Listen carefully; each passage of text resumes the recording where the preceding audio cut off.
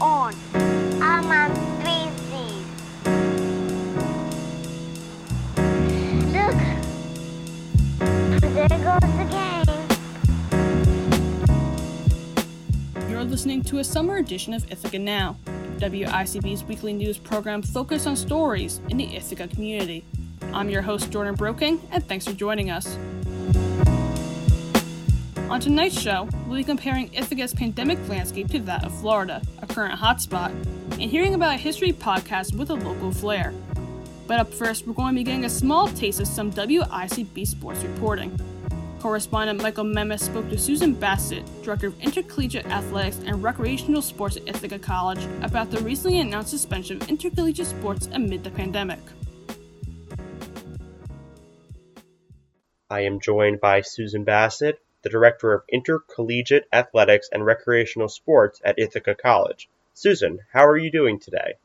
Well, hello, Michael. Thanks for having me on, and doing great, enjoying the nice hot summer weather, but it's been a busy time planning for what we can do to bring our athletes back, as you know. I'm sure it is. The big news that happened last week was Ithaca College canceled all their fall sports. What went into that? Maybe what was the final factor that caused the sports to end up being canceled for the fall? So let me clarify, and this is really important. We have suspended fall sport competition, but we will still fully engage with our fall sport teams with practices and training, and the same with winter and spring sports.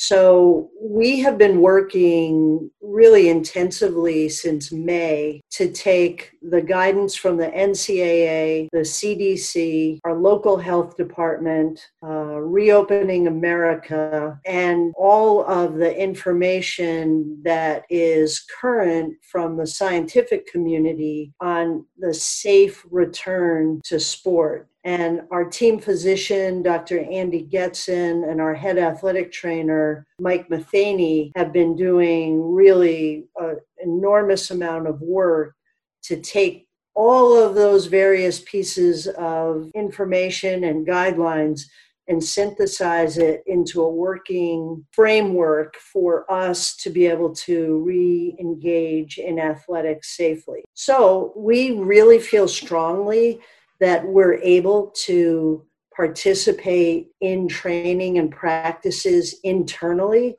What drove the decision to suspend fall sport competition is the challenge of traveling to other schools or bringing other schools to our campus when we know there's going to be restrictions on travel and bringing people to campus. So it came as a consensus decision with the Liberty League, which is our playing partner, our primary affiliation.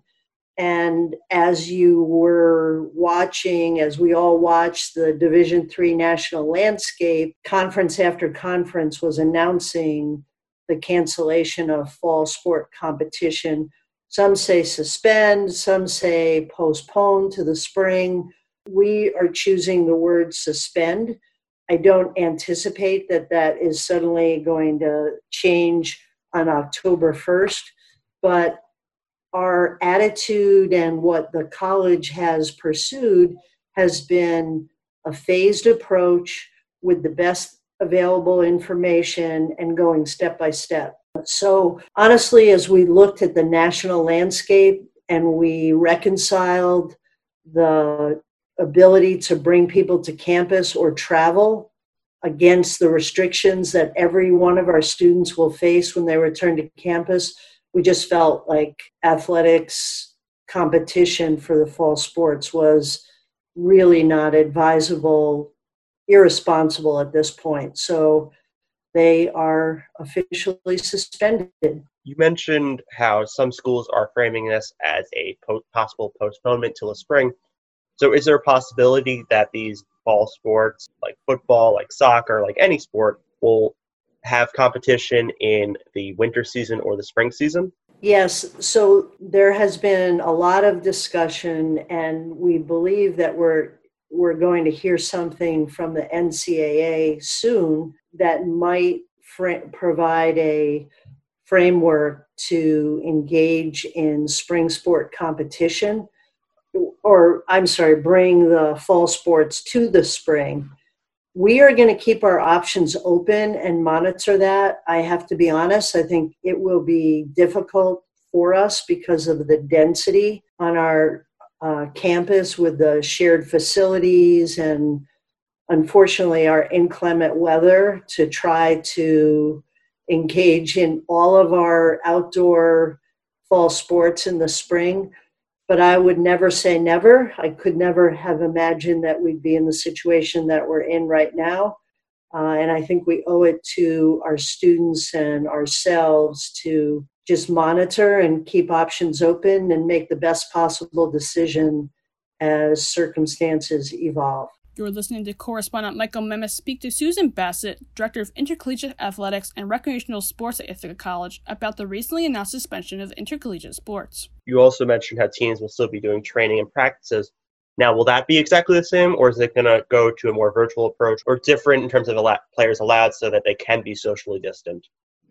Right. It will definitely be very different than anything we have done. We will wear masks except during the actual act of the training. So we'll be socially distanced and in very small groups.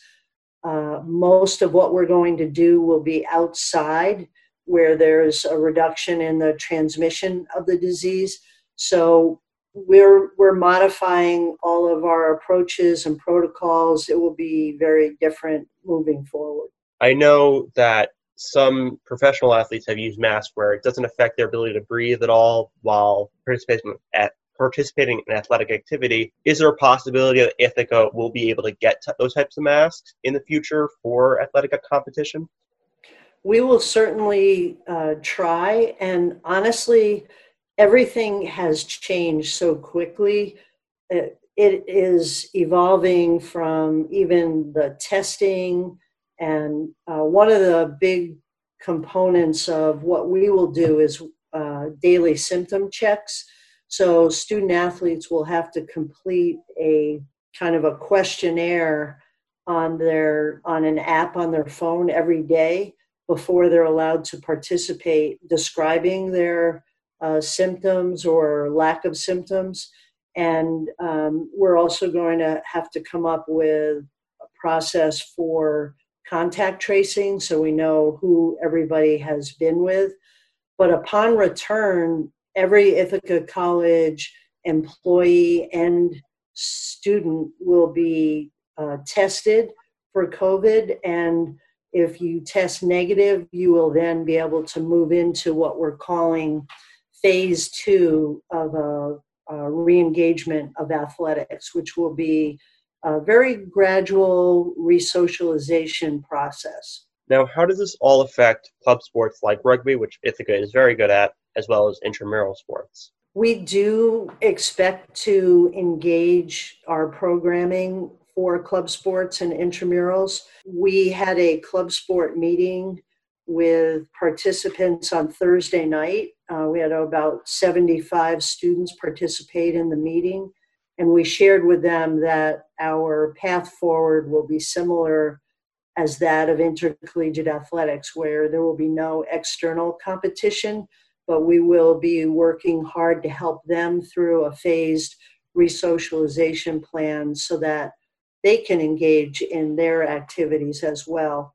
The men's rugby coach, Anne-Marie Farrell, has shared with us that they're planning a no-contact rugby approach. So they're modifying their playing and practice rules. And so we will implement that for those sports.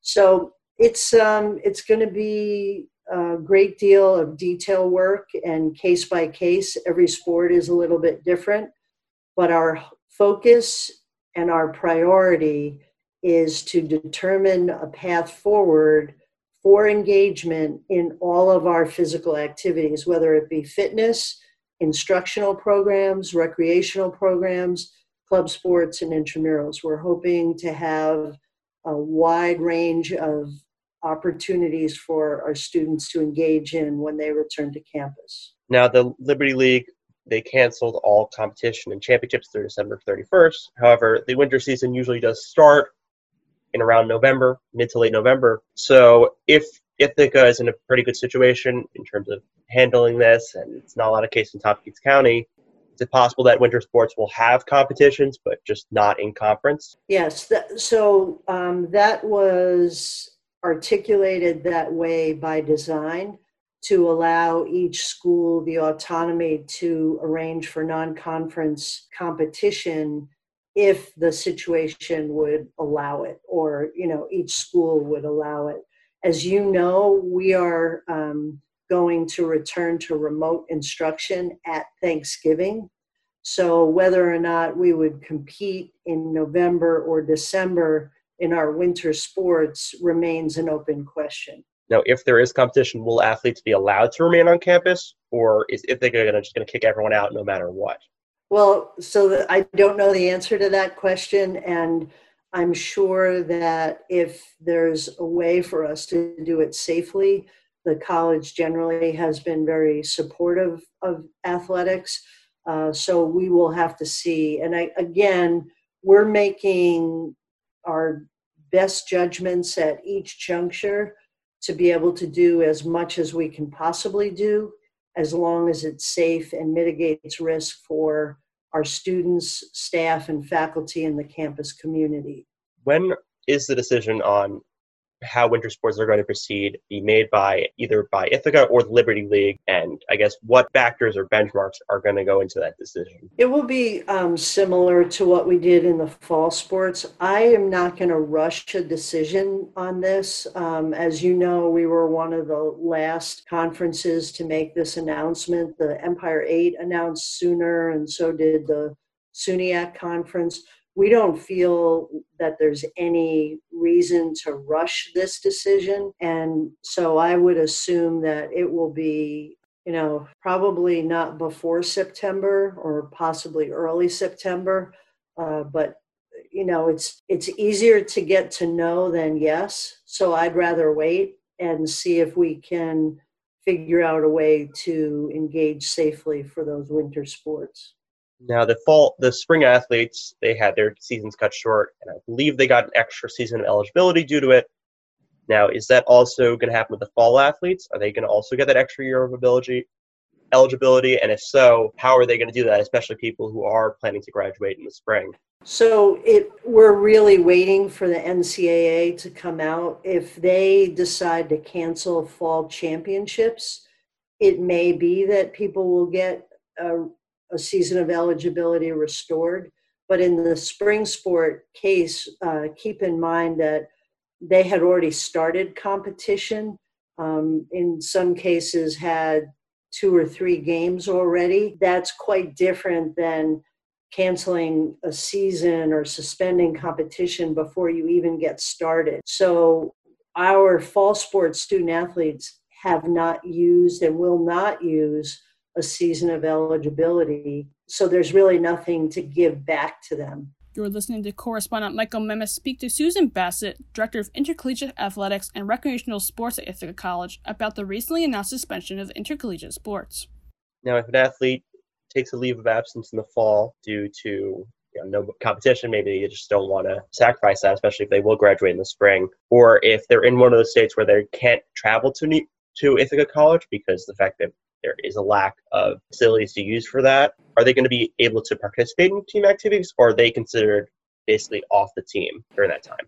So with the college policy of not inviting students back who have a permanent residence in one of the restricted states, they would not be allowed to come to Ithaca and then participate in athletics until they're cleared by the college to be on campus. So that would mean their state came off the restricted advisory list, or they had some, I really don't know any other avenue for them to return, but they will not be allowed to participate in athletics as long as they're from a banned state. Now, if sports eventually do happen, which we kind of all hope it does in Ithaca College, are there going to be changes in media access as well as fan and player seating? And maybe how do you envision that? Well, I would say that we were already going down the path of no spectators at our events if we were having fall sport competition. That was a Liberty League discussion, and it was highly likely that we would proceed without spectators at our competitions. I would expect that that would be the case for the year. When you look at professional sports doing the same thing, it would be hard to argue that we could have spectators. And in terms of media, I guess we'll have to figure out what are considered essential personnel. I believe that we could have a limited number of media at our events to report and to broadcast, which I think would be really important given that we would be living in a virtual world. So I would tell you, Michael, that if there's a way for us to do that safely, we would be very interested in having our Ithaca College student media at our events. Now, what is going to be done to sanitize facilities that athletes are still allowed to use in the fall? So I don't anticipate that there's going to be a whole lot of indoor, quote unquote, free recreation. I think most of what we're going to be able to do will have to be supervised. I think outdoors will be a little different. So, for example, if we use one of the varsity weight rooms for team training, we're reducing that capacity to 1/2 or less, and it will only be opened and supervised by Vic Brown or someone from his staff. I don't envision regular pickup basketball games or captain's practices that we would normally have early in the fall. Everything's going to have to be controlled and supervised and with a great deal of social distancing. I'm assuming the answer is yes, but are coaches still going to be paid fully despite the fact that there is going to be less or no athletic competition for them this season? Well, actually, yes, because in many ways we're busier with this scenario. Obviously, not preparing for competition and traveling to a game or hosting a game does reduce the burden on them, but they are a very important element of the retention of our student athletes and also the recruitment of our student athletes. So, Michael, if you can imagine, we're going to be working in small groups, and the academic day calendar, we expect to really make it difficult to get everyone together at the same time. So where you might have had a 4 or 4:30 p.m. traditional practice time, we may not be able to do that, or for safety reasons want to get everyone together. So I actually think the coaches are going to end up having to conduct multiple sessions of their practices rather than just one a day. And so they will be busy. But keep in mind, they teach in our activity classes.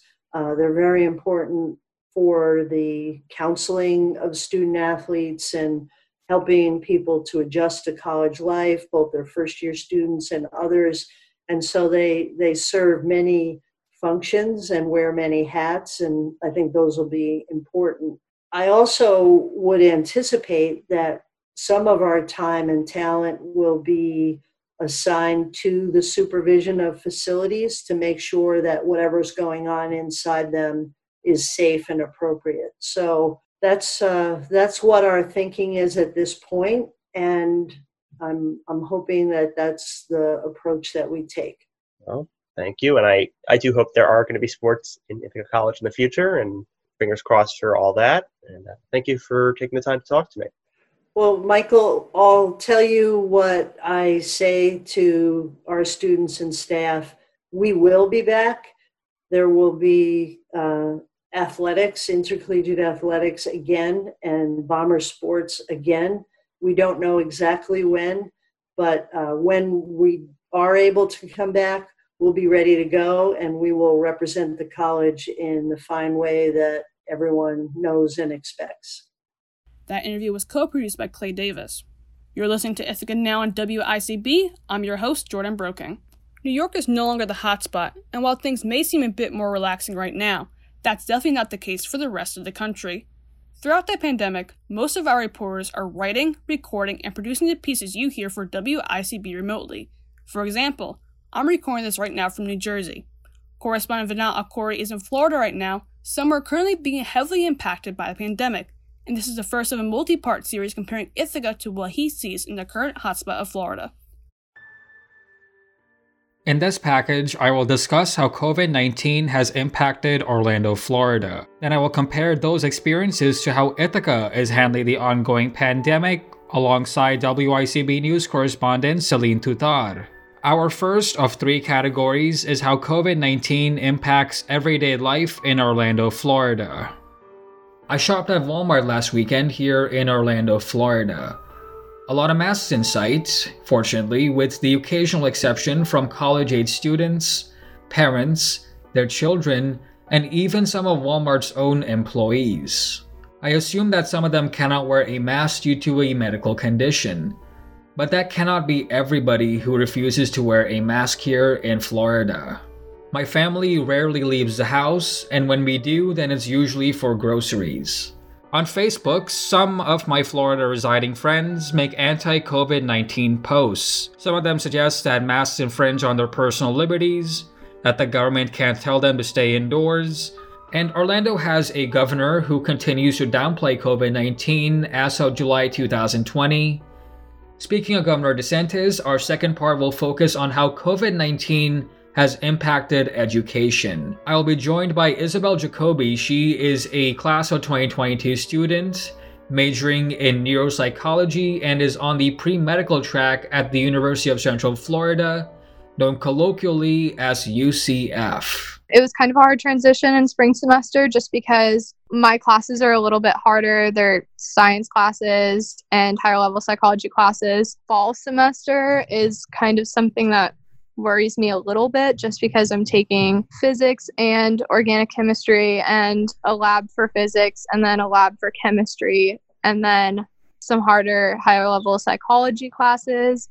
And those are now all online, including the labs. This next semester will be really difficult, just trying to manage going to all the lectures on Zoom instead of in person, not having access to in-person, tutoring services and study groups. So it'll be interesting to see how professors will help us to kind of transition and do those difficult classes in an online format. They're not online professors, and they weren't really trained too much about transitioning to classes online. So I think that was most difficult, but most of my professors were really understanding. Are they allowing you to go back to campus or do you have to do it remotely? So they're allowing people to go around campus as long as you're wearing a mask. There are certain classes that they're allowing to be in person. So those are usually smaller courses. Usually seniors can take a lot of their courses in person if it's less than 100 people in the class, I think they said. And any buildings that you're going to in-person classes for will be at half capacity and you have to wear a mask there. However, all of mine are online. So I don't really see myself going onto campus too often unless I meet with advisors or going to office hours for professors and stuff like that. So do you have any other concerns about doing remote classes for fall 2020? I think the biggest concern is just time management. Being on campus in general just helped me focus a little bit more. I'll be able to manage it just because of the way that this past spring semester has gone. I haven't really dropped any of my grades. So what have you noticed about Florida's response to COVID-19, both as a state in general and in terms of how they're handling education for fall 2020? I think we all know how drastically Florida has climbed in cases. We're second in the nation for cases of positive coronavirus tests. I think it's a little bit crazy how our governor has handled the whole situation. He was one of the last governors to enforce stay-at-home orders and mandatory mask orders, and one of the first governors to open the state up pretty much and go into phase one. It's good that the way that universities are allowed to handle their own procedures and create their own plans. My mom's a substitute teacher. I know a few teachers in the public school system who are being forced to go back to school, while most students won't even be impacted by coronavirus if they were tested positive. It really puts the teachers at risk, and a lot of people are just pushing to go in person because everyone wants to go back to normal when it's really not a time to do that yet. Second wave is a big concern that I've heard a lot of people talk about, especially with the way that everything's going in Florida and the way that a lot of people just don't really care about, wearing a mask and being safe and keeping get-togethers below 10 people. It's just a little scary to think about, but hopefully schools will be really fast to act after a kid or a teacher or a staff member tests positive. Do you know anybody who's considering a gap semester due to the coronavirus pandemic?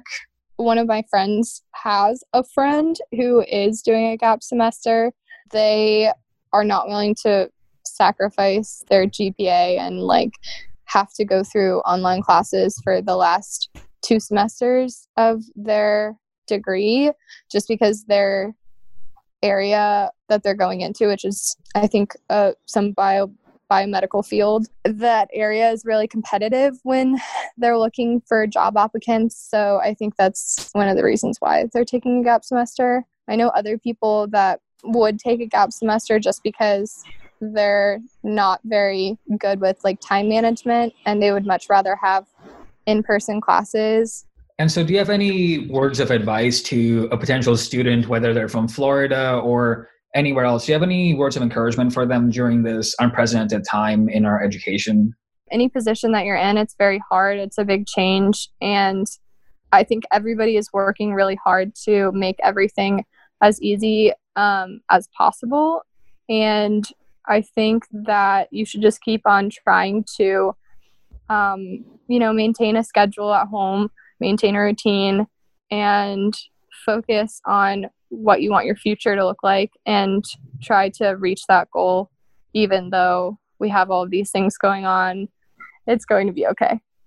After our interview, I found an article that ranks UCF as number 2 in confirmed coronavirus cases on a campus in the US. The University of Florida in Gainesville was ranked number 5, and the University of South Florida in Tampa was ranked number 7.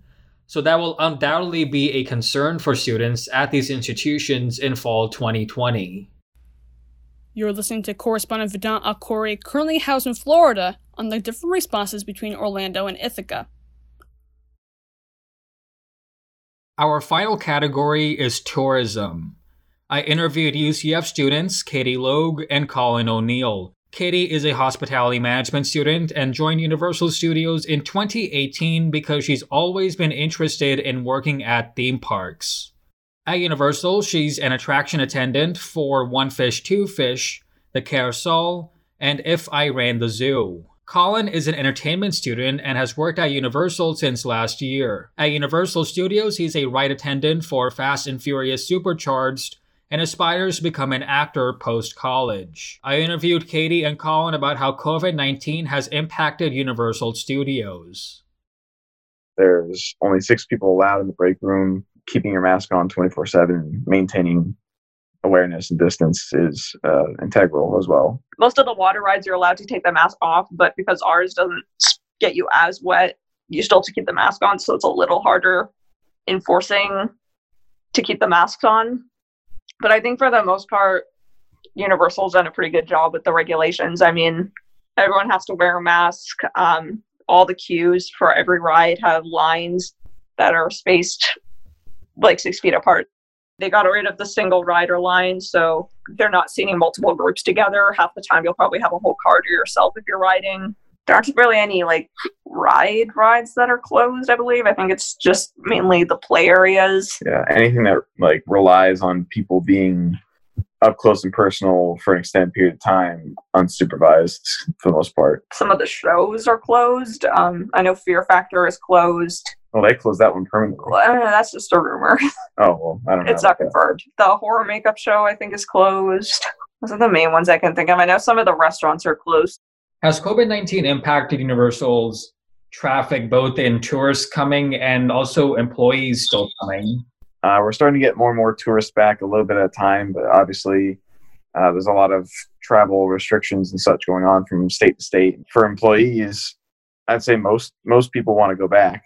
Depending on the venue, some people can't come back because their management doesn't have the staffing budget for it. And so where do you see the future of tourism in Florida at places like Universal or just anywhere during this pandemic? I know you said that things are slowly reopening and people are slowly coming back, but do you think that can be sustained, especially since we have an expected second wave of coronavirus? I mean, I think a lot of people have already started coming back here just because Florida is honestly one of the few states you can do anything right now. I think both Disney, Universal, any of the theme parks, they've been doing a pretty good job with the regulations, and a lot of people have been saying they feel safer at the theme parks than they do at Publix, like the grocery store. And I mean, I don't know if this is something that can be sustained for long term, but it's something, and it's better than where we were at before, where there was absolutely no money coming in. Do you have any words of encouragement for anybody who's working in tourism, has been impacted by COVID, whether they can't come back or they're unable to come back, or anybody who's just concerned about what's going on with the pandemic? It's important to remember that a lot of people really do miss traveling. So I think once things start getting a little more normal, I think people are going to be rushing to travel, and businesses like Universal or Disney or hotels or anything, they're going to start needing staffing again when the demand increases, which hopefully won't be too long from now. I would like to say they're not going to shut down again. I mean, it's always possible. Anything's possible these days. But I think everything will revive itself gradually. You're listening to correspondent Vedant Akori, currently housed in Florida, on the different responses between Orlando and Ithaca. WICB news correspondent Celine Tutar joins us next. She's a rising senior at Ithaca College with a double major in politics and journalism. Celine has resided in Ithaca for 2 months during the pandemic, so I asked her about how Ithaca has handled the pandemic differently or similarly than Florida. My experience in Ithaca so far has been comforting in the sense that there aren't as many people here right now because most of the college students are not here. The locals are also very good at following the guidelines, I would say. I've been taking the bus frequently, almost every single day, and I felt very safe at the bus because masks are required and drivers enforce that. They're not mandatory when you're in public, but they're strongly suggested. And if you're attending an event that is either held by the city or other organizations, they do have coordinators there to ensure social distancing, and masks would be required at those events as well. I've frequented Wegmans and Walmart quite a few times, and again, they've been somewhat strict there as well. Sometimes, I guess I'll be walking down Hudson Street and someone wouldn't be wearing a mask because obviously it's somewhere that's not as crowded and as many people don't walk on the street. As more and more students return, and after the holiday weekend especially, the numbers sort of started rising here in a scary rate. We were down to 1 active case, and I haven't actually been caught up, but I think we're at somewhat 30s right now, which is concerning given that it sort of coincides with the return of the students. Okay, and I want to move over to my education interview with Isabel Jacoby from UCF. So she said that it was a hard transition to online learning during spring 2020, and she might expect the same for fall 2020, as many of her colleagues will as well. So I was wondering if you've had the similar experience when transitioning to online learning in the spring, and if you have similar expectations in the fall, because I think both of you are planning to do fully online, fully remote classes. I think I sort of lucked out when it came to spring semester because I didn't have a lot of hands-on learning classes. They were more discussion-based. It was more for my politics classes, and even for my journalism classes, they were more research-based. But I think the most challenging part for me was to not be able to just walk into my professor's office or just, meet up my classmate for something. We had to be on different schedules. We were on different time zones. I will be actually doing a fully remote course load in my home country in Turkey, which gives me a 7-hour difference. And I am taking a few more hands-on classes when it comes to my journalism major. I was comforted by the fact that the institutions and my specific departments made it clear to me that they were going to ensure that the students will be helped when it came to such circumstances.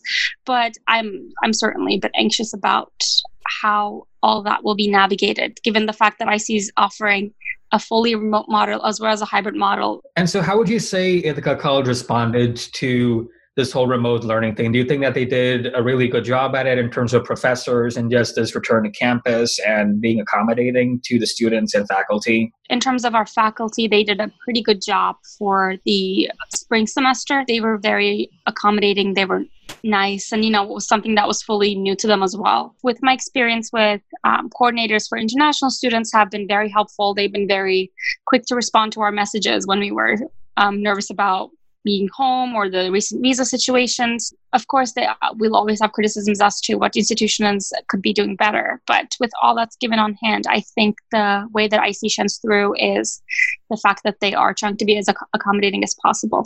As you know, Ithaca College will not allow students from certain states with very high cases to return. And so I was wondering if you know people who are considering a gap semester because of that, or even before that, because I think Isabel said she knows a couple of people who are considering a gap semester.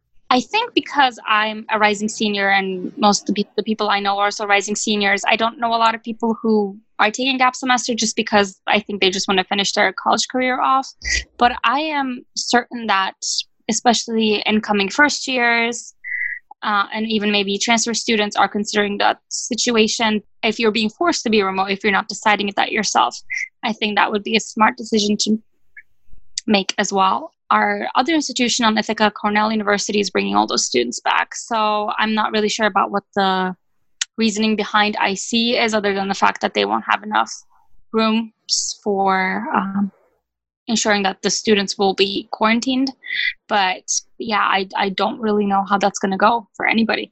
How do you think this is going to impact Ithaca as a city? I think the city and the local economy has fully taken a hit because they haven't had their regular student customers here. With all that 2020 is bringing, I don't think the economy or the city will pick up from where they are just when students come back, because I think the students coming back could also lead to more shutdowns and more regulations and restrictions. So I think it's all going to depend on how the institutions are taking care of their own students and how the students will be responsible or not.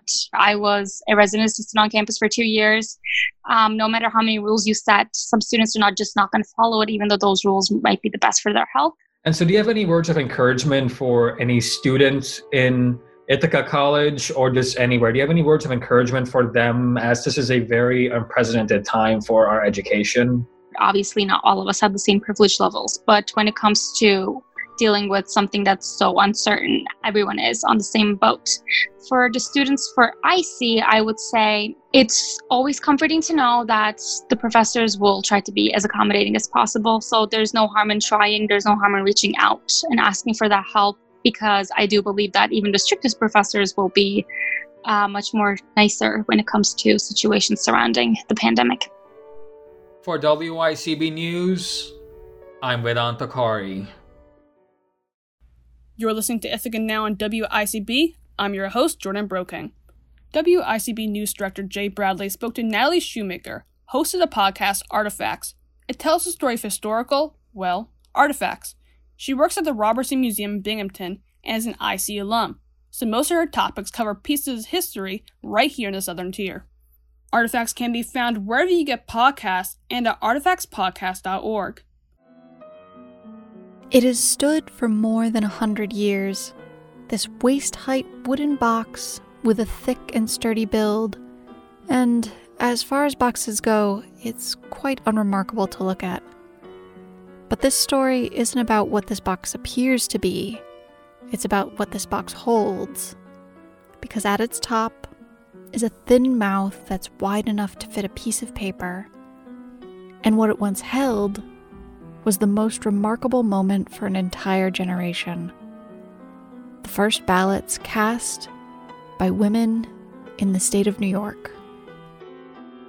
Hi, I'm Nat, and this is Artifacts. What you just heard is something that's been giving me an escape during this, well, as the emails say, unprecedented time. Except it's not an escape far away, but instead back in time. Artifacts is a podcast that, as its description says, explores the history of things left behind.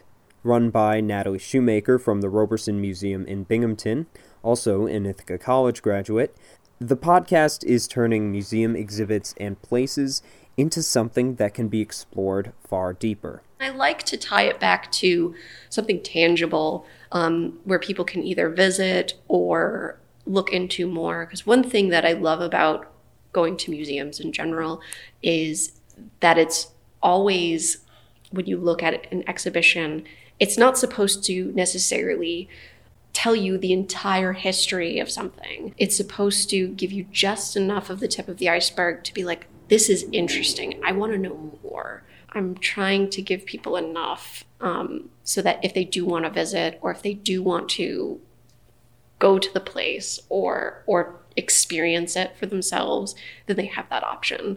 Only just started last year, so far the podcast has taken listeners through the narratives behind train wrecks, abandoned asylums, and even a criminal's brain on display at Cornell, with almost all of the topics having a tie somewhere in upstate New York. I have this idea that I start in Binghamton and then maybe I expand outwards a little bit more. I want to keep it to things that I've been to, or at least have some connection to, whether it be through a book or an exhibition that I've recently seen. There's a lot there that I think is a little bit of maybe personal essay, like intermingled, because there's definitely a feeling behind some of the things. And I want to make sure that comes across as honestly as possible. I don't think that I'm going to necessarily be able to keep that up. But for now, I'd like to keep it to things that I've seen or things that people in the area can see. Being so exposed to local history at her museum job, she started researching the topic of her first episode, the Lackawanna train crash, and from there she wanted to try something new.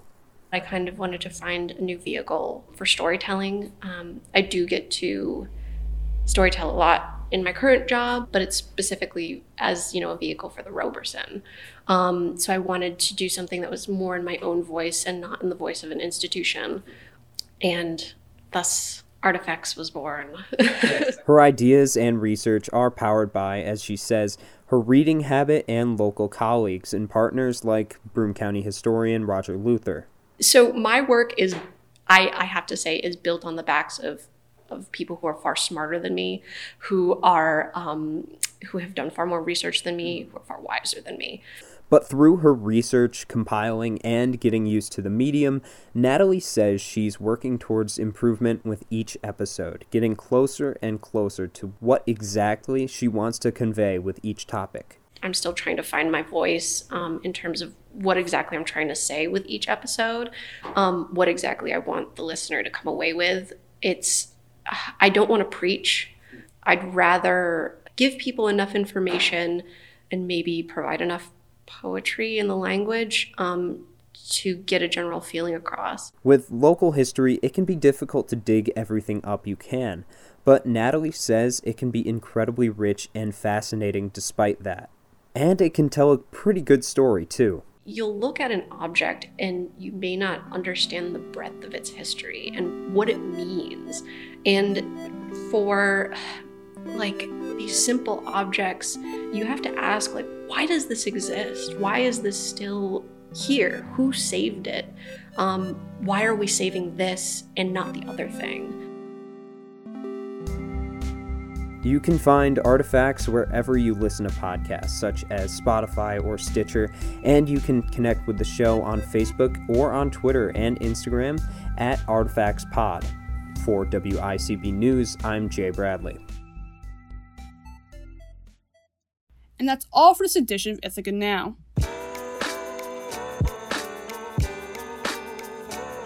You can listen to all of our stories on WICB.org, and if you'd like to listen to past shows, follow WICB on SoundCloud, and subscribe to Ithaca Now on your favorite podcast app to hear the show anywhere you'd like, and also subscribe to the latest here, our daily newscast every weekday wherever you listen to podcasts. Just search WICB News Presents. For more updates throughout the week, follow us on social media. Search for WICB News on Twitter, Facebook, and Instagram. This show wouldn't happen without the support from Manager of Television and Radio Operations Jeremy Menard, WICB Station Manager Sam Ives, Programming Director Lou Barron, News Director Jay Bradley, and correspondents Michael Memis, Vedant Akori, Celine Tudor, and Clay Davis. Thank you. All of the music from our show's intro and outro comes from Dr. Dundiff, who hails from Louisville, Kentucky. Have any feedback, story ideas, just want to say hi? Feel free to reach out by emailing news@wicb.org. We will be back next week with another summer edition of Ithaca Now at 7 p.m. on Sunday. I'm Jordan Broking, and thank you for listening to Ithaca Now on WICB.